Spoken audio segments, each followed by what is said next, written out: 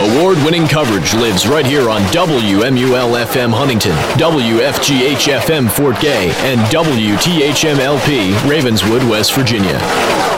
I'm dropping the hammer. No, you're not. Welcome to Speed Zone, the best motorsports show on radio.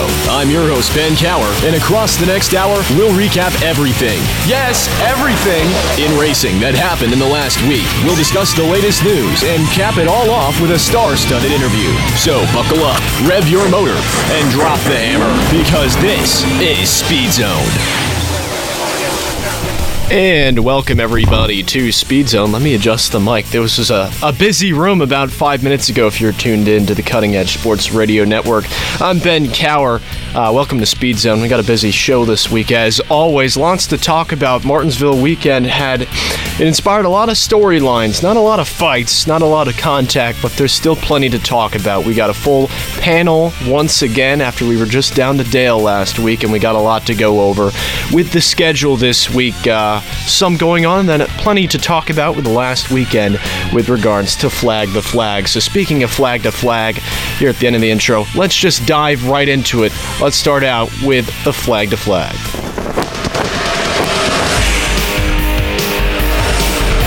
Welcome to Flag, a recap of the week that was in motorsports, as Ben Cower covers everything you might have missed in this past week of racing action. And a lot did happen this past week, but specifically, that's the word, in NASCAR. Starting out with the Truck Series at Martinsville. Through rain tires and slicks, Corey Heim stole the victory late Friday night to earn his first Craftsman Truck Series victory of the season after persevering through both rain and dry conditions, alongside 2 red flag periods for weather and multiple charges by the highly motivated veteran Kyle Busch, who was looking for his team's, Kyle Busch Motorsports' 100th victory in the Truck Series. Heim led his first laps of the 2023 season at exactly the right time, holding the point for an impressive 82 of the 124 laps of the Long John Silver's 200.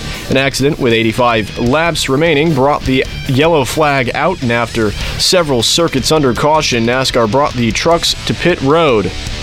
Where the red flag flew for rain, and the race was declared official on lap 124 of the scheduled 200 laps. Heim swept both stage wins, his first of the season as well. Zane Smith finished third in his number 38 Ford, with ThorSport Racing's Ty Majeski finishing fourth, and Heim's Tricon Garage teammate Tanner Gray rounding out the top 5. Ben Rhodes, Matt DiBenedetto, Taylor Gray, brother of Tanner, and William Swalich, and also Chase Purdy completed the top 10. Now on to the Xfinity Series at Martinsville, where John Hunter Nemechek led a dominating 198 of 250 laps to win Saturday night's race, besting his JGR teammate Sammy Smith by 1.5 seconds to earn his second NASCAR Xfinity Series victory of the 2023 season, and his first win in his first series start at Martinsville. Nemechek took the lead for good on a race restart with 32 laps remaining after winning the first 2 stages of the race, and he, Smith, and third-place finisher Cole Custer were easily the class of the field all the way and all night, running some version of 1, 2, and 3 for most of the race. Smith was able to nudge his way past Custer on the final lap for that runner-up showing. As Nemechek took his number 20 to the front stretch to do a traditional burnout celebration, he literally set the track on fire, perhaps a fitting finale to his hot night behind the wheel. Not only did he win the race, he won the $100K Dash for Cash incentive prize awarded by series sponsor Xfinity, where Nemechek, who swept both stages alongside Chandler Smith, Custer, and Josh Berry, they're all now eligible for the next installment of the Dash for Cash $100K award this weekend at Talladega. Fourth place finisher Berry led the next highest number of laps, 27, but had to rally back through the field after an errant pit stop midway through the race, however, to take his 7th consecutive top 10 finish of the year, tying the longest stretch of his career. And his Junior Motorsports teammate Brandon Jones finished 5th for his first top 10 of the season, followed up by Justin Allgaier, who was battling a stomach bug all night, kept his number 7 Chevy in the lead group of cars. Colleague Racing teammates Daniel Hemrick and Derek Kraus, alongside AM Racing's Brett Moffitt and colleagues Chandler Smith, rounded out the top 10. Austin Hill, who leads all drivers with 3 wins this season, finished 16th, and with Nemechek's win, the second-generation driver takes over the points lead by 21 points over Hill. Now on to the Cup Series at Martinsville, where Kyle Larson's Hendrick Motorsports team gambled on a late-race 2-tire pit stop to give him a fighting chance for the victory, and he took the opportunity, drove away to a commanding 4-second win. It was the 2021 champion's first victory at the paperclip, making the pass for the win in his number 5 Hendrick Motorsports Chevy with 30 laps remaining, having to hold off another past champion in Joey Logano, whose runner-up finish Sunday was also impressive considering he started at the rear of the field after a post-qualifying adjustment that sent him to the back of the field, albeit with some help from a timely caution. He finished 2nd. Logano was one of 4 drivers who did not happen to pit on a caution flag with 56 laps remaining, where Anthony Alfredo's tire went flying into the outside wall in turn 4, choosing to take track position instead after going a lap down not once but twice earlier in the afternoon. JGR teammates Martin Truex Jr. and Denny Hamlin finished 3rd and 4th. The first top 5 finishes for both drivers this season. Stewart-Haas Racing's Chase Briscoe finished 5th with a broken finger just in front of his teammate Eric Almirola. Stewart-Haas was especially strong on Sunday. 3 of its 4 drivers combined to lead 264 of the 400 laps, yet none of them won. Ryan Preece, who started from the pole position for the first time in his career, collected his first stage win, led a race-best 135 laps, but was penalized for speeding on pit road and had to go to the rear of the field and could not quite recover, only recovered to finish 15th. Briscoe led 109 laps, and Kevin Harvick, who claimed his first stage win since 2020 in stage number 2, was out front for 20 laps, but a late race issue left him in 20th place. Ryan Blaney was in 7th place, followed by Stenhouse Jr. in 8th, and Bubba Wallace, who also recovered from a pit road speeding penalty, to finish 9th. The most noteworthy top 10 finish of the day belonged to Hendrick Motorsports driver Chase Elliott, who's making his first start since suffering a broken leg in a snowboarding accident 7 weeks ago. With the win, Larson moves to 4th in the championship standings, only 17 points behind leader Christopher Bell, who finished 16th on Sunday. Ross Chastain's in 2nd, 5 points behind Bell, and he finished 13th at Martinsville.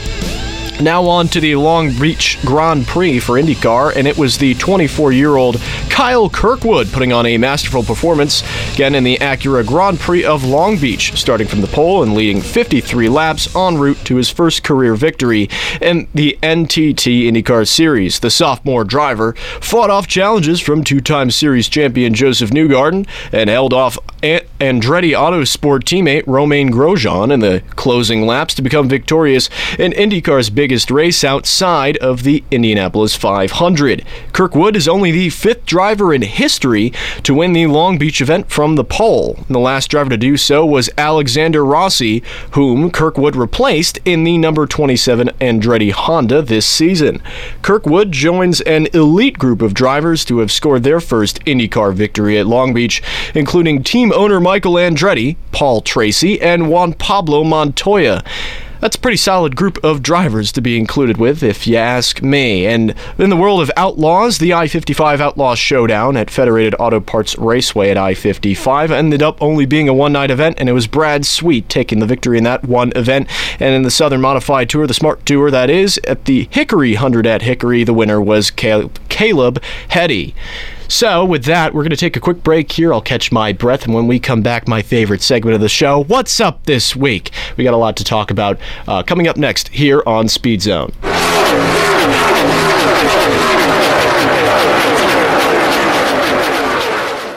My name is Tamara Anthony, and this is my American story. I am a St. Louis AmeriCorps member on the education team. I tutor at elementary schools.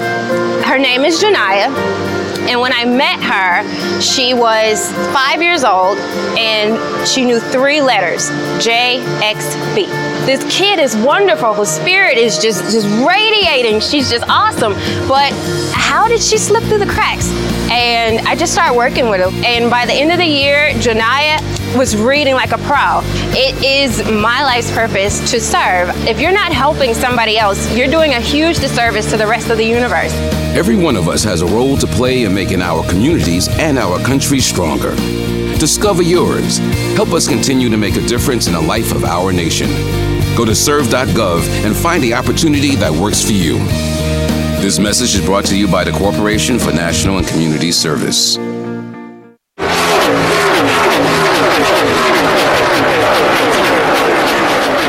And welcome back, everybody, to Speed Zone, and it's that time of the week. It's time for What's Up This Week. Oh yeah, the crowd loves it. You hear them? Everybody's so excited. Everybody's clapping. You know, it's everybody's favorite segment because you know what? They get to find out what the heck's going on this weekend. What's up this week? And let's start out. Friday, the 21st. It's relatively tame, but there's still racing action. ARCA Menard Series practice is going to kick everything off this weekend down at Talladega. That's right.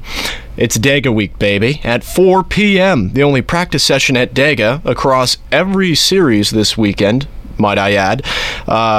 Xfinity Series qualifying is going to kick right off afterwards at 5:35.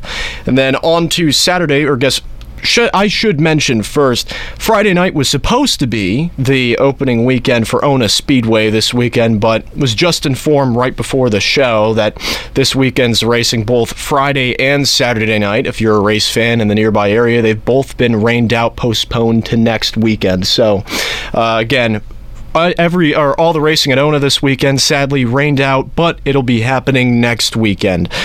Saturday, we'll go on to Saturday, the 22nd.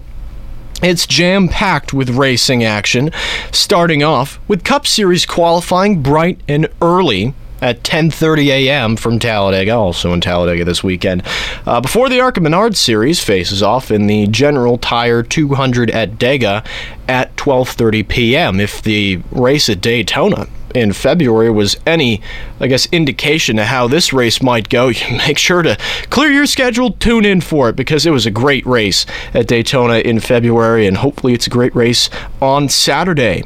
The NASCAR Xfinity Series going to take to the track for the AG Pro 300 at 4 p.m. following the ARCA race. I'm sure that'll be a blast. And then the ARCA Menard Series West is going to visit Kern County Raceway for the NABBA Auto Parts Blue Def 150 late on Saturday night. 11 p.m. here for us on the East Coast, so that'll be a pretty late race, but hey, it's something to tune into late on Saturday night.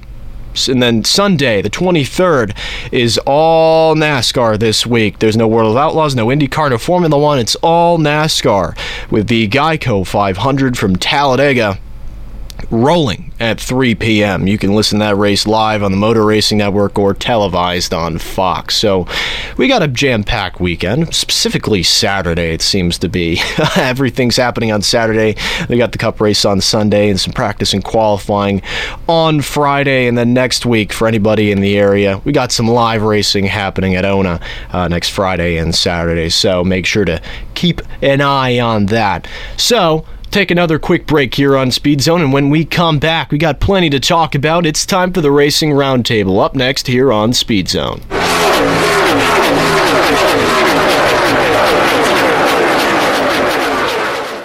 Recent studies have shown that diabetes can be prevented, and the results are even greater with my patients over age 60. Losing a small amount of weight by getting some physical activity, 30 minutes, 5 days a week, and eating healthier has proven to be effective. Listen to the great results from one of my patients. I had to learn how to change my way of eating because diabetes ran in my family, and I wanted to take control of it before I got it. Having diabetes in your family and being overweight puts you at a higher risk for type 2 diabetes. These risks increase with age, which is why it is important to take your first step today. There was a time I could not go from my basement up to my bedroom, but now I can, and that means a lot to me. It's not too late to prevent diabetes. Join my patients who are taking small steps and gaining big rewards. For more information on how to prevent type 2 diabetes, call 1-800-438-5383. This is a message from the U.S. Department of Health and Human Services and the National Diabetes Education Program. Hey, if you don't want to listen, get your earplugs ready, because we're about to hear some high-octane debate. It's time for the Racing Roundtable with your host Ben Cower and multiple guest panelists. Whew, now that that's over, who's at the table today? Yeah, we're back here on Speed Zone. Let me get a little closer to the mic. Sorry, that wasn't a fart. That was me moving the mic. And we're here this week. It's a full panel again. We got Dale Garrett and Sean Kelly back on the show. Welcome back to Speed Zone, guys. Thank you. Thank you. I'm back, baby. It's a pleasure having you both on the show. Dale, a little bummed out. You know, you were hoping to race this weekend, and then, of course, the rain just had to ruin everything for everybody. As per usual, this is the second year in a row, actually, that the first weekend of Dona has been rained out. It's unfortunate, but next weekend, hopefully the weather is a little bit better and we can go out and play. Yep, hopefully next weekend. All right. Again, we got a lot to talk about here tonight. I guess we're going to start out... hold on. Almost forgot the sound. You know what? We can't ask a question without a sound, can't do a topic without a sound. We're going to start out with thoughts on Martinsville. Obviously, Martinsville happened this weekend, the truck race, the Xfinity race, the Cup race. Let's start out. Talk a little about Martinsville. What did you guys think of it? Overall, I thought the racing was okay. There were some interesting stage winners with Ryan Preece getting his first stage win, Harvick his first since 2020, and Logano's performance coming up from the back that you mentioned earlier. But overall, I think the two things that stuck out to me the most was the performance by Ricky Stenhouse Jr., where he got another top 10, and it's continuing this promising start that he's had after these past couple years, and I'll mention him more later on as we get deeper into this discussion later on in the broadcast. And Chase Elliott as well, finishing in the top 10 after almost a month of not racing, just getting right back into the swing of things. It's good to see as a fan, and just overall as well. Yeah, it was okay. Not a whole lot of passing, which was unfortunate. Seems to be the tale of Martinsville these last few years. I believe that is due primarily to the fact that they're shifting, and I really dislike the fact that they're shifting. Yep. Those gear ratios. Yeah, nobody can get a run on anybody when you're shifting. It's just not possible. I hope that they can find a fix for that. So. All right. Yeah. You know, I honestly thought the racing was fine. I thought it was entertaining to an extent, but my big thing was the truck race. Man, I can't get over that. That was a mess of a race. I remembered seeing a statistic where I think it's just about nearly every truck race this season, it's like 3 out of 4 have been nearly like half caution laps. 58 out of 124 laps in the truck race were green flag racing. That's it. That's all there was. 58 laps of green flag racing. And in a race where there were rain tires. Daggone, I could have ran that. I mean, it was just, I can't get over the truck race. You know what? Let's make it a topic. Let's specifically talk about the rain tires, as this has been a big development in NASCAR over the last, over the last 6-7 months, where NASCAR has been, at least at the end of last season, NASCAR was testing out grooved rain tires on short tracks, where now it's implemented across all 3 series, not just the truck series, that if it's wet weather, NASCAR, it's up to NASCAR and race control's decision, but they might potentially race in rain and or wet weather conditions. And then obviously it happened for the first time on Friday night, where it was pouring, and then NASCAR it delayed the beginning of the race and then waited for the rain to stop, and then the track was kind of damp, and then it brought the trucks out on track and just kept on running laps to, I guess, make the track less damp, I guess. And then they actually raced with the grooved rain tires, and the wear was good, and they burnt off pretty quickly, brought them down after, 30 laps or so, and after a relatively short run, brought them in, changed them back to slicks, and then it was raining the rest of the night. But I can't get over the fact that NASCAR ended the race due to rain, and they ran in the same race with rain tires. That's what the biggest question to me that I thought of after this is, what is the point of having rain tires if you're not going to race them in the rain? And I mean, it worked for the first couple of laps that they ran in the beginning, and it was funny to hear Michael Waltrip in lap 1 say, "Oh, the racing on the rain tires is great. These drivers are learning quickly," and that was the case for about 20 to 30 laps or so, and then all the cautions started coming in, and it turned into how it turned out. But I get that the track was damp, and that's one thing, but the whole point of having rain tires, and we've seen it before in road course races. The first one that comes to mind is, I believe, Charlotte on the Charlotte Roval about a year or two ago. Yes, that is the first one that comes to mind, and it was pouring rain there, and there was actually some pretty good racing there. So if it can be done there, why can't we do the same in Martinsville as well? It's ironic that the whole point of having these rain tires and windshield wipers was to still have the race, and it still ends due to rain. Yeah, it was kind of goofy, no doubt about it. Mixed reactions from the teams as well as far as expenses go. Most notably, Hill Motorsports was like, we spent $2,400 for these and like barely got to use them. Yeah. It didn't work. They were very vocal about it. I think that's also something that we have to take into account when considering what's going on with it. But yeah, it's just, I don't want to say the night was a joke, but it was a little bit embarrassing. It just boggles my mind. I mean, Kyle Busch after the race was furious about it. Obviously, he finished second. Kyle doesn't like losing. And then, for obvious reasons, especially going for the 100th win of his own race team in the Truck Series.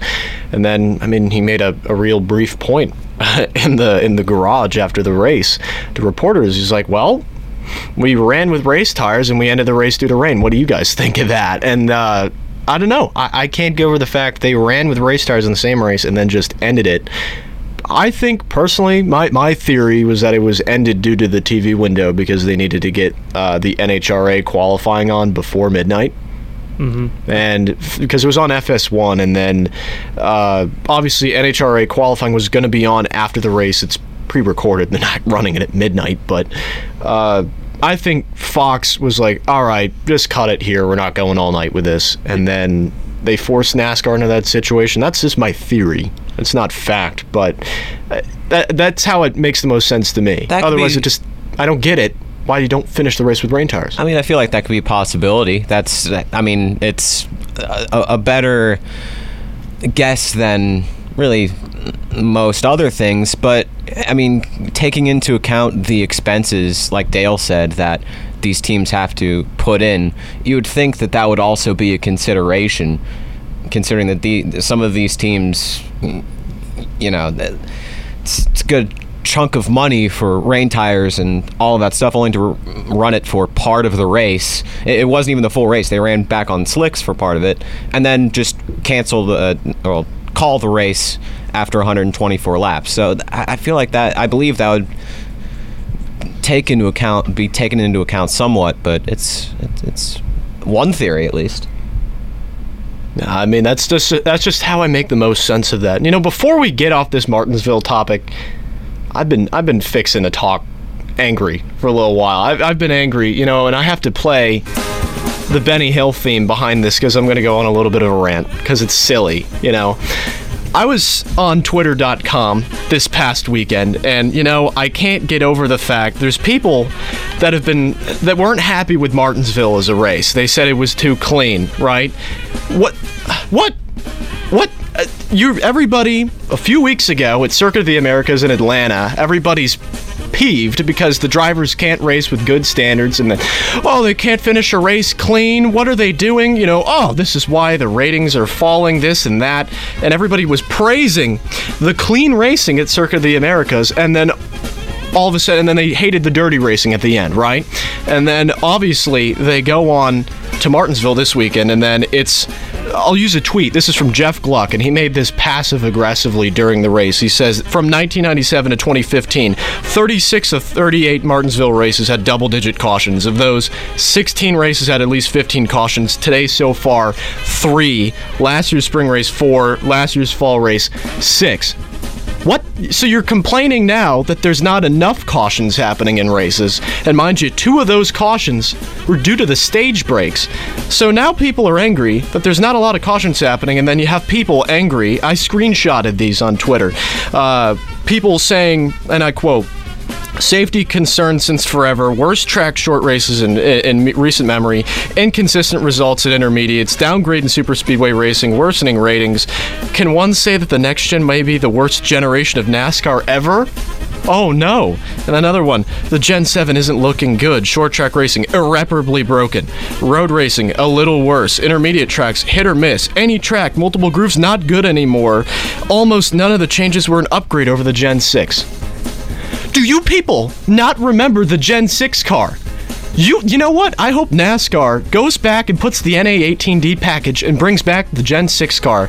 Bring back the damn Gen 6 car and then force these people to watch those races again. Because, oh my God, those were bad.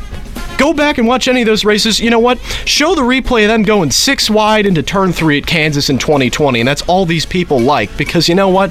Oh my goodness, we need to bring that back. Does anybody not remember not being able to pass the dang leader at Kansas? Kevin Harvick trailing Joey Logano for like 50 laps at Kansas again in probably the same race. We had to deal with this for years, and we finally get great racing last year, and then everybody magically forgets that this year the racing hasn't really been that different. And then everybody's angry again. I don't get it.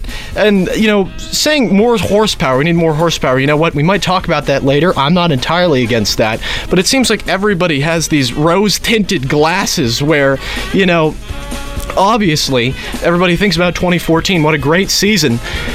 What do you name 5 races from 2014 that people remember outside of Brad Keselowski threading the needle at Chicagoland in the same clip that everybody always plays, and then you have, the great racing at Watkins Glen, and then you have cars flying by in the Daytona 500, and people probably like that because Dale Jr. just won that race, and then what else? I mean, you have Martinsville, kind of, too. Dale Jr. swept at Pocono that year, too. There's also that for the Dale Jr. argument. Yeah, he did that. So Jr. had a good year. People like that. And then, obviously, people can't recite more than 5 races from 2014 that they like, yet they think it's the greatest season in modern NASCAR history if you ask most people on social media about it. And then I don't know. It discredits a lot of the opinions in this. What do people want? What do people want? Do you want clean racing? You want dirty racing? Is there a healthy medium? It seems like people want one or the other because they're never happy. And I think it's just impossible for NASCAR to try and think of something. No wonder they have a bajillion changes with the playoffs and this and that. Whatever they implement, it doesn't matter. People are always going to be angry. And, you know, the end of this rant, it's been going on for about 4 minutes now. I'll close it off nice and neat. What do you people want? What do you want? You want clean racing? Dirty racing? Think about what you want from a race, and I think you're going to enjoy it a lot more. It's funny that you mention the... There we go. It's funny that's the end of the rant. It's funny that you mention the declining ratings argument. This was actually the first increase in ratings this year for a Cup Series race. 2.218 million viewers on FS1, and that's from the Saturday night race in Martinsville. So it's funny that you mentioned this is why NASCAR's ratings are declining thing. I do get the not a lot of passing argument, because that is one of the things that I noticed with the race as well. But to say it wasn't a clean race, or it was a clean race, and that's why it was bad, it's foolish. Yeah, I just don't get it. People don't know what they want from a race. They tune in, they're just always angry. So, you know what? With that, we're going to go on to the next topic. We need another topic just to stop talking about that. You know what? I just mentioned it in the rant. Let's briefly talk about it, I guess. Do the next-gen cars need more horsepower? Kevin Harvick said this week he wishes that the cars had 1,000 horsepower. Denny Hamlin was on Actions Detrimental this past week saying, these cars need more horsepower. The members of the media asked Doug Yates today, who head of Roush Yates Engineering for all the motors, for all the Fords. They asked him today, is it possible to raise the horsepower in these current engines to maybe something akin to 900 as they had in 2014? Clearly, some of the drivers want more horsepower. Should that be the case, do you think more horsepower in these cars would be a benefit? Or what do you guys take on that? I'm all for it. Put in the horsepower. I don't know about 1,000. That's a little excessive, but somewhere around 850, 900. Sure, yeah, let's do it. Make them slip and slide. I want to listen to those cars scream going in the corner. You know, I get on YouTube every now and then and listen to older races back in like 08, somewhere around that era, even 2012, 2014, and you can just hear those cars screaming going around the track, and it's certainly something that I miss. Will it fix the racing product? I'm not entirely sure, but I do miss them screaming.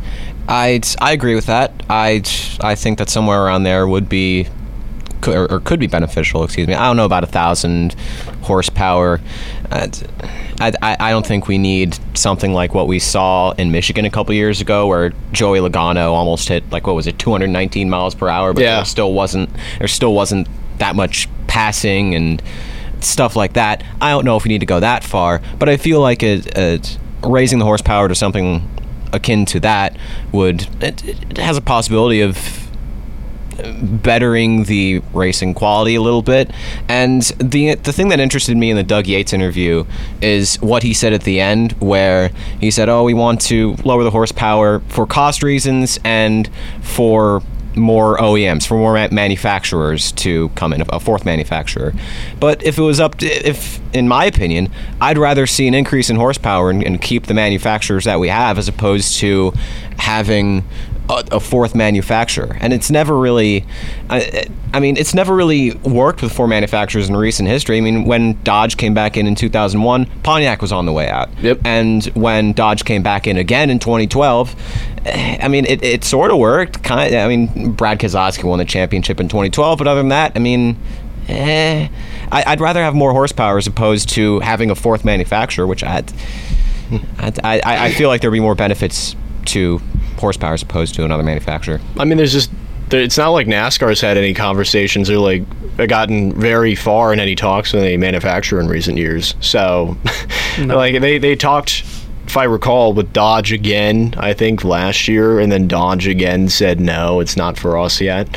So, and even then, if it's Dodge, I mean, just say, make a high horsepower engine. I mean, the motors right now are already motors of that caliber. They're just choked down with a tapered spacer and with tuning.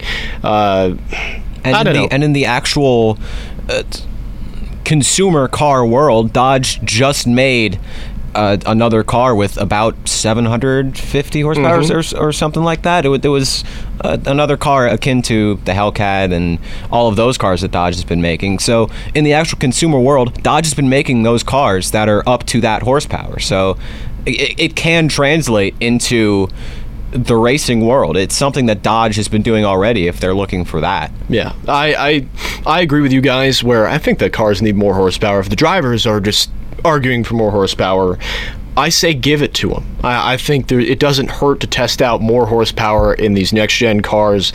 If anything, that might force the drivers to drive even cleaner. I mean, if they're more on the edge, they'll be able to drive the cars, I guess, better and more entertainingly. But then again, these next-gen cars are built like bricks. So, I mean, if you're going, 750 horsepower in these current cars, if you go up to 900, even 1,000 like Harvick wants, I mean, thinking about Harvick's opinion here, he's gone after this year. So he knows that he won't have to deal with that if the horsepower goes back up and he hits a wall. But, I mean, it's going to hurt.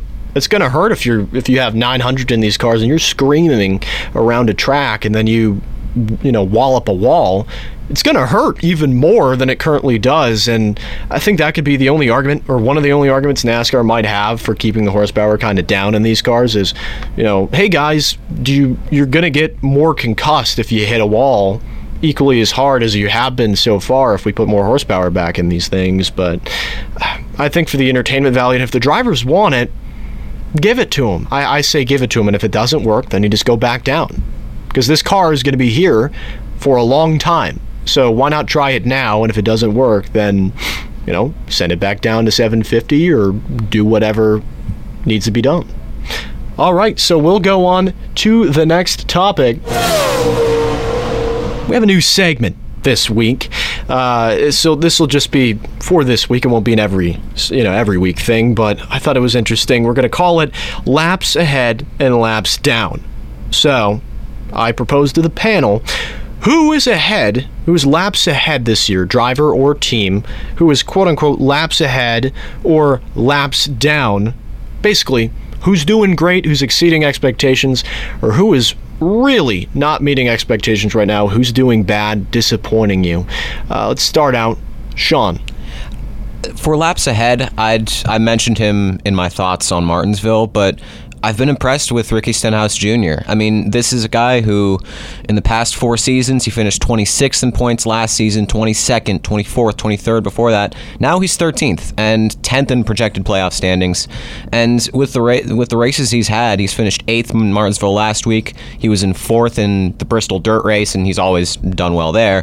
7th in Circuit of the Americas. He won Daytona, and I had this conversation with you as well, and it's because he's back. It's partially due to he's back with his crew chief, Mike Kelly, who he won the Xfinity Series championship with in 2011 and 2012. Mm-hmm. So with him being back, I feel like I believe it's gotten a resurgence back in Ricky Stenhouse Jr. because from the beginning of his Cup Series run, he's been a guy who's been a consistent top 20 driver. He's had top 10s here and there, but it's been a noticeable increase, and I'm excited to see how he will do in Talladega next week as well, because he's done well in Talladega in the past as well. And laps down, it's been a slight decrease, but the first guy I think of who's had a slightly rough start compared to last year, especially with the promise that he showed at the end, Daniel Suarez. He was in 10th in points last year, finished 10th in points, and he was consistently around the top 20 by the end, but in these past couple of weeks, he hasn't really finished higher than 22nd, especially between Bristol and these past couple weeks. It's been only a slight decline, and it hasn't been really anything major, but he's really the first guy I think of who's ran a full season, really showed promise at the end, that has had any sort of decline that I've really noticed in that sense. It's also important to know he got hit with that penalty, too. That, too. Yeah. That hurt. Yeah. For me, laps ahead, definitely with all the talk surrounding Stewart-Haas Racing, I look at Kevin Harvick. He's 3rd in points. He's the closer. He's silently consistent, just staying up there, 3rd in points.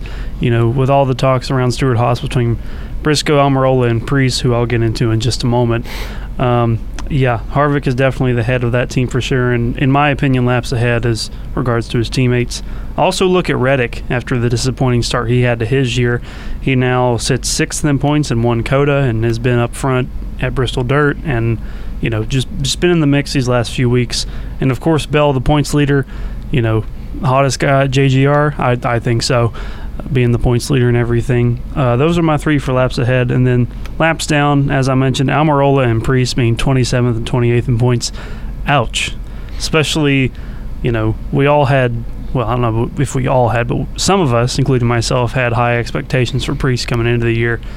Maybe Cole Custer wasn't so bad after all. Yeah.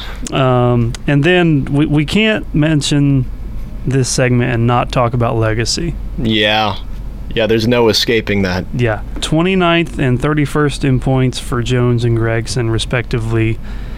I don't know. That's a wreck. I'll let you take it from there, Ben. I know you wanted to say that. Yeah, I mean, legacy so far this year has been so disappointing with the new ownership group. I mean, you bring in Jimmy Johnson into that ownership group, you add a lot of momentum behind the scenes, complete rebrand of the team to almost a soft reboot, almost like a Trackhouse like deal, even down to the nickname of it, where it's like the house, the club. They have put all this new energy behind the team, and it has translated into absolutely nothing. It's generated little to no sponsorship. I mean, this week, I believe, is the first week since Daytona that both legacy cars actually have sponsors on the car that are not funded by Maury Gallagher himself, where the Air Force is on the 43 and Wendy's is on the 42, and at Daytona it was Guns N' Roses on the 43 and Wendy's again on the 42. So this is the first weekend since Daytona in February that Allegiant Airlines, or whatever the Sunseeker Rentals or whatever isn't on the 42, and both of those are owned by Maury Gallagher. So he's been funding a lot of races out of his own pocket, and this whole rebrand and everything has not translated into any sponsorship, and I'm sure the poor performance is not helping anything. I mean, what? They finished I think 30th and 31st on Sunday. Mm-hmm. That's brutal, and that's with two drivers that Eric Jones is not bad at short track racing at all. I mean, no slouch anywhere. He won the Snowball Derby. I mean, he's, I believe, right? Yeah, so he's regularly races in his late mod at short tracks, and he's no slouch anywhere. But I mean, he cut his teeth short track racing, so he's not bad at it. And then you have Noah Gragson, who's won at Martinsville multiple times in the lower series, so there's no reason with the driving talent that Legacy has that it should be running this bad. And yet it just has not met expectations at all. The cars have just seemed very slow. They don't even have pace in qualifying, and it must feel like such a hopeless situation for Eric Jones and Noah Gragson, knowing that it's not, maybe I'm sure a little bit of Gragson's inexperience is probably playing into it, but I mean, on the Jones angle, this was a car that was on the, just the edge of competing in the playoffs last year and won a race at Darlington. I'm fascinated to see how this team runs at Darlington in 2 weeks, because if the 43 is nowhere near the top 20 yet again, then it's not the drivers. It's got to be the equipment. It's got to be the team. Mm-hmm. I agree. I guess for Dale, you have anything else? They also fired I don't know if they fired, but they let go, or the chief marketing officer left. Yes. We're, 8 weeks into the year? He just got here. Yep. I mean, I don't know. Something's amiss with the team for sure. The cars are mirroring each other. Like you touched on Gregson's inexperience, but Jones has been here for a while. Many years. Yes, many years. The cars are mirroring each other. I truly think that it's the equipment. And I don't even know how it would be the equipment either, where it's just like there's no excuse almost how those cars are that far off.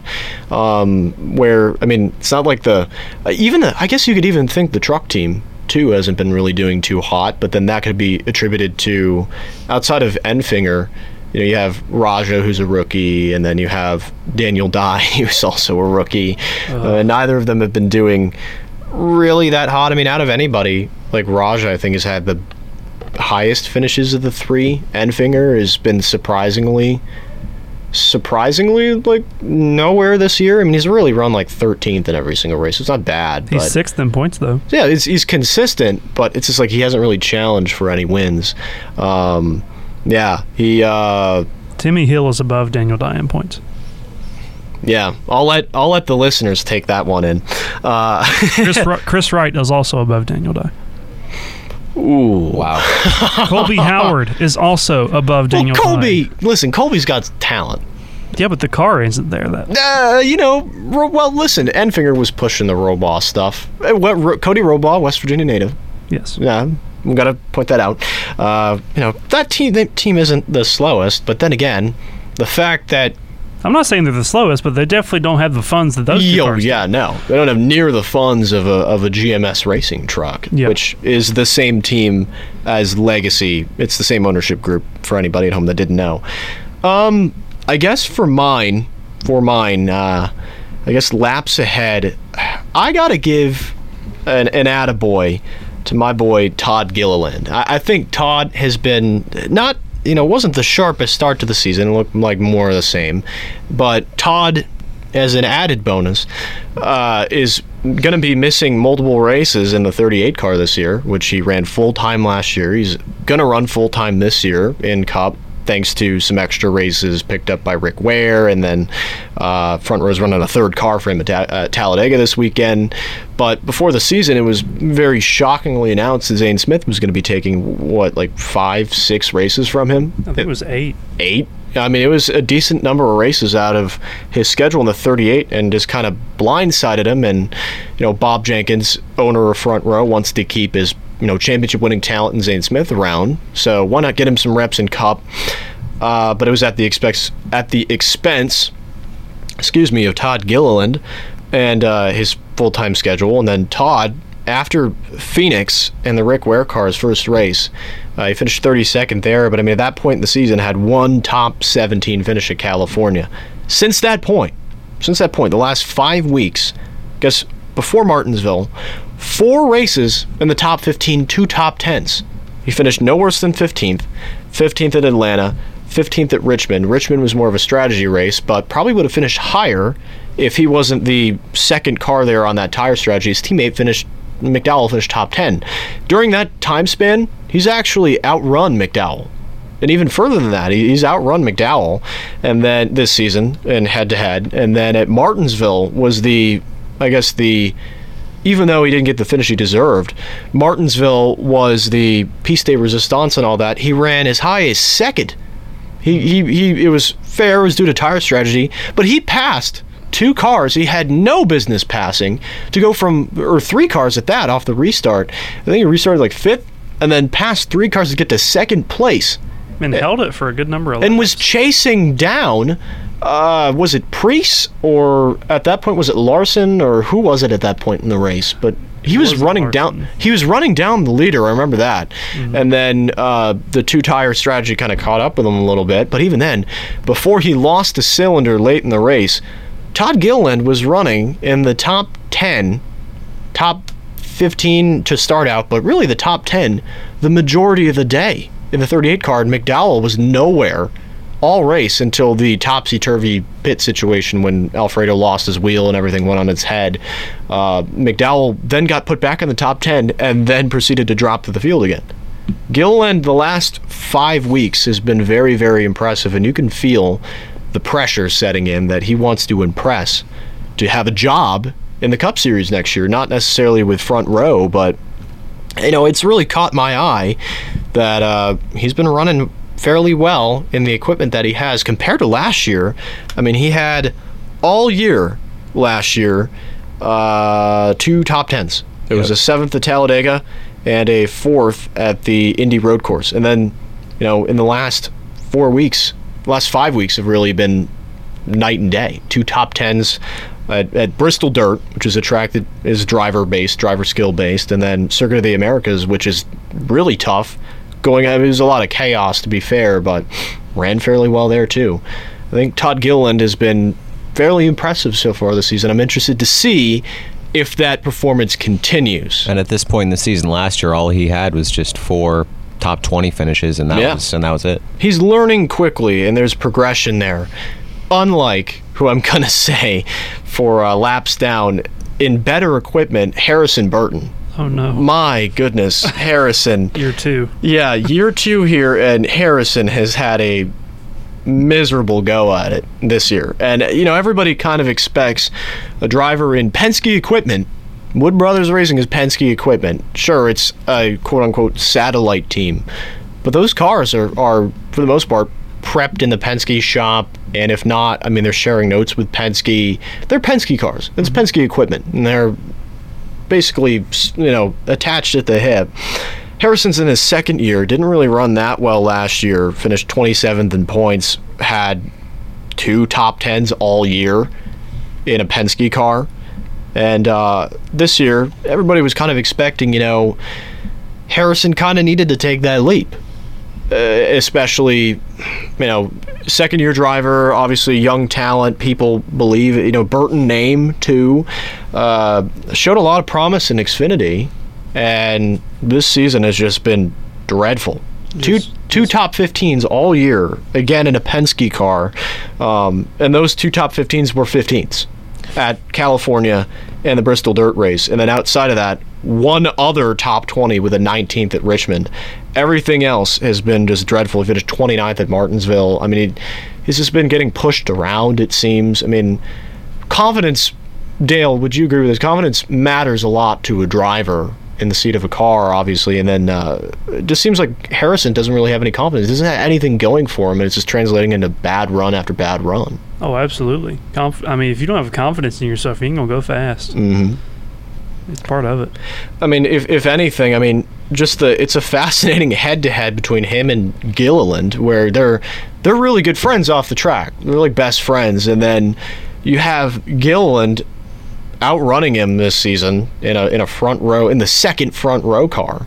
And then you have Harrison Burton in the 21. He hasn't done anything this year. And when you look at the side-by-side on their season performances, they're both sort of similar, where both had top 5 finishes at the Indy Road Course at this point in the season last year. Both of them just had a couple of top 20 finishes, and that was it. Mm-hmm. They both sort of started off at the same position this year, just in better and worse equipment, and things have just sort of flip-flopped from that. I mean, it's just I just can't get over the fact that Todd is running. It's not like front row is horrible equipment, but considering the circumstances, how front row almost kind of wants him to fail to give an excuse to fire him to put Zane Smith in the seat. I mean, he is outrunning his expectations. And then you have Harrison Burton, who in a Penske car, where his 3 teammates, I would argue, are outrunning him very much. Even Ryan Blaney, who's been a little disappointing this season, has still been at least competitive in the slightest at certain races. And Logano, obviously, and then Cindric, sophomore slump a little bit, but at least the 2 car hasn't been that dreadful either. So Harrison has just been very disappointed in the 21 car, and he needs to take that leap by the end of the year, or else I don't know how long, if he's going to be in that 21 car for a third year. And I don't think Wood Brothers I don't think they can afford it, even with the Dex Imaging money. And when you look at what DiBenedetto did in that same car in 2020 and 2021, it's a noticeable difference, where DiBenedetto was consistently in the top 15 and had a few more top 5 finishes and more top 10s as well. He did considerably better in that exact same equipment the year before, or 2 years before. All right, good topic and good talk. We'll go on to the next topic here. This week, Colleague Racing, or last week, Colleague Racing was it last week, 2 weeks ago, whether it was, in the last 2 weeks, Colleague Racing was penalized for the same thing that Hendrick was, where it was the massive points penalty and everything, and it was through the same panel. Colleague ended up receiving the points penalty, that is, that Hendrick did not. The penalty was upheld. And then this week, NASCAR itself made the executive decision to take away the points penalty from the penalty to equal it with the Hendrick Motorsports penalty that the appeals panel ended up giving Hendrick. I wanted to ask you guys, did NASCAR make the right move here, or should it have kept the monetary fine with the Colleague Racing team as to still send some kind of a message to the teams? I think NASCAR made the right move. It's interesting timing, considering after all of the backlash after all the Hendrick stuff, and it really only came after that. But nonetheless, I still think it's the right move. I mean, we were saying about 2 weeks ago, our entire conversation back then was either both of them should have gotten the same sort of punishment, or you can't have one and then the other punishment. You have to have both of them equal, and that's exactly what NASCAR's done here. And I believe it's the right move. I agree. I mean, them making it, they should have done it the first time around when they gave Hendrick back their points as well. I agree. Yeah. They made it even, I believe. So I think it's the right move. I agree with Sean.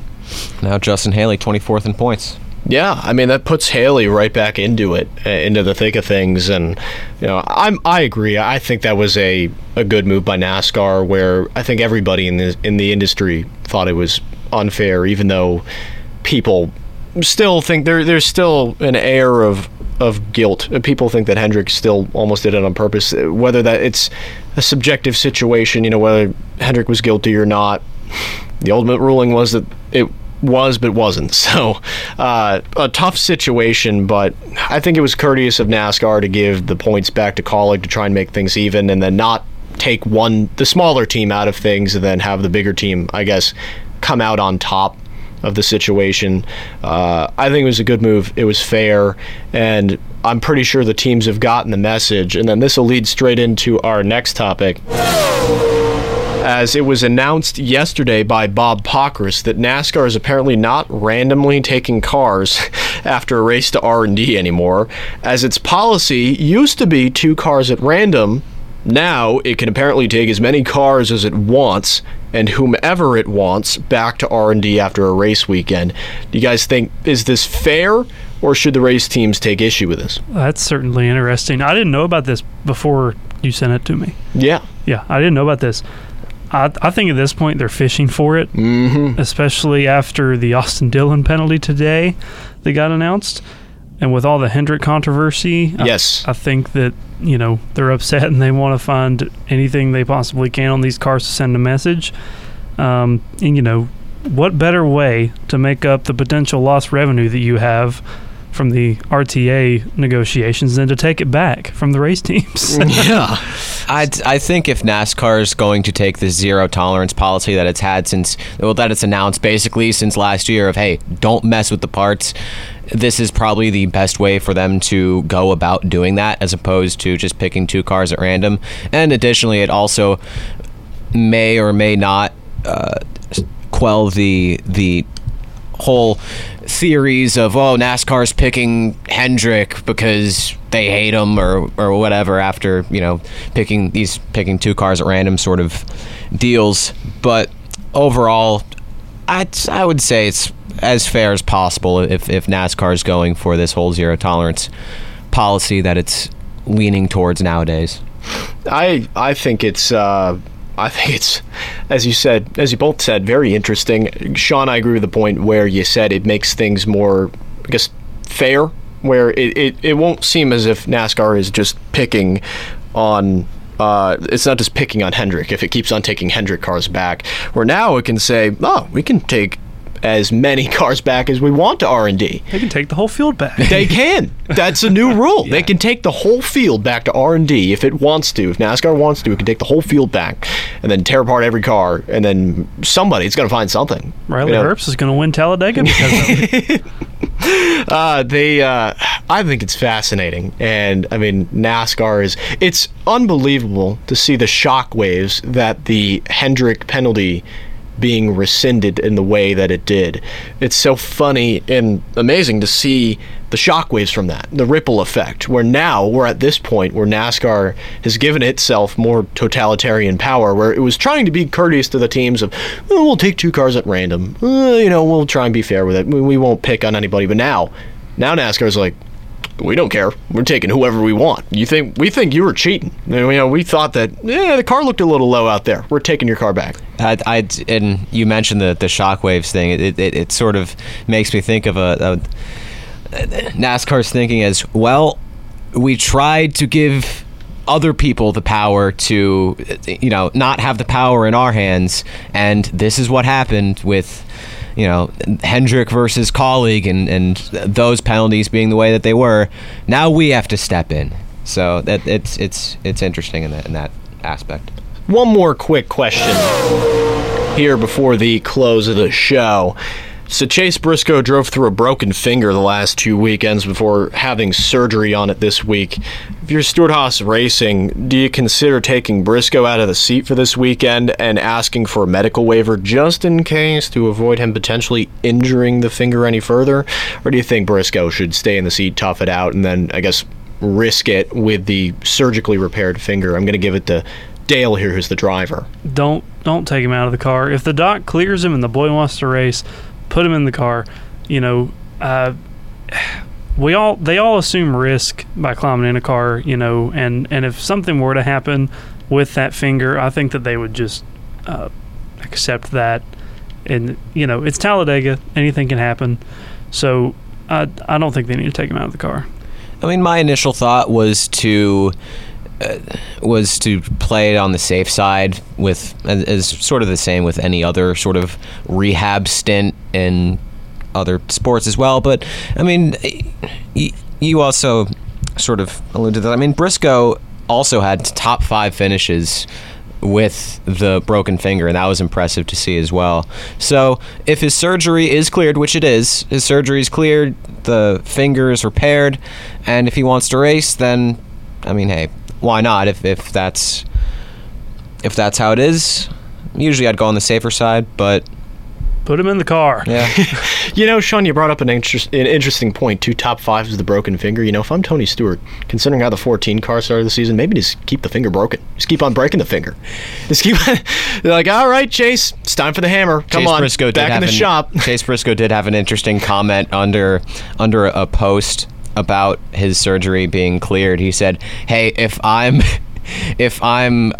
gonna go back down, I have to break another finger to start back all over again." Basically, it's like the scene from Casino where they drag the guy in the back room and they're gonna saw off his hand. It's like Tony Stewart, and then you have like Johnny Klausmeier, and then I don't know who else bringing Chase Briscoe back in the room. And he's like, no, and then they're like, it's time. Sorry, we got to break the finger again, Chase. You're the driver of the 14 car. You must be injured. You gotta be. All right, we're going to close it on that. Thank you guys for coming on. Dale Garrett, Sean Kelly, it's always a pleasure having you guys on the show. Thank you for always having a pleasure. us. All right, that's going to do it for Speed Zone tonight. Thank you for tuning in. It's always a busy show, always wonderful. We'll be back next weekend next week, 7 p.m. With another jam-packed show. It's finals week for us here at Marshall, so who's on the show? We don't know, but thanks for tuning in. This is a racing show. I'm a Bruins fan. Go Bruins! Until next time, trades the paint, drop the hammer. You've been listening to another sports presentation on the Cutting Edge Sports Radio Network.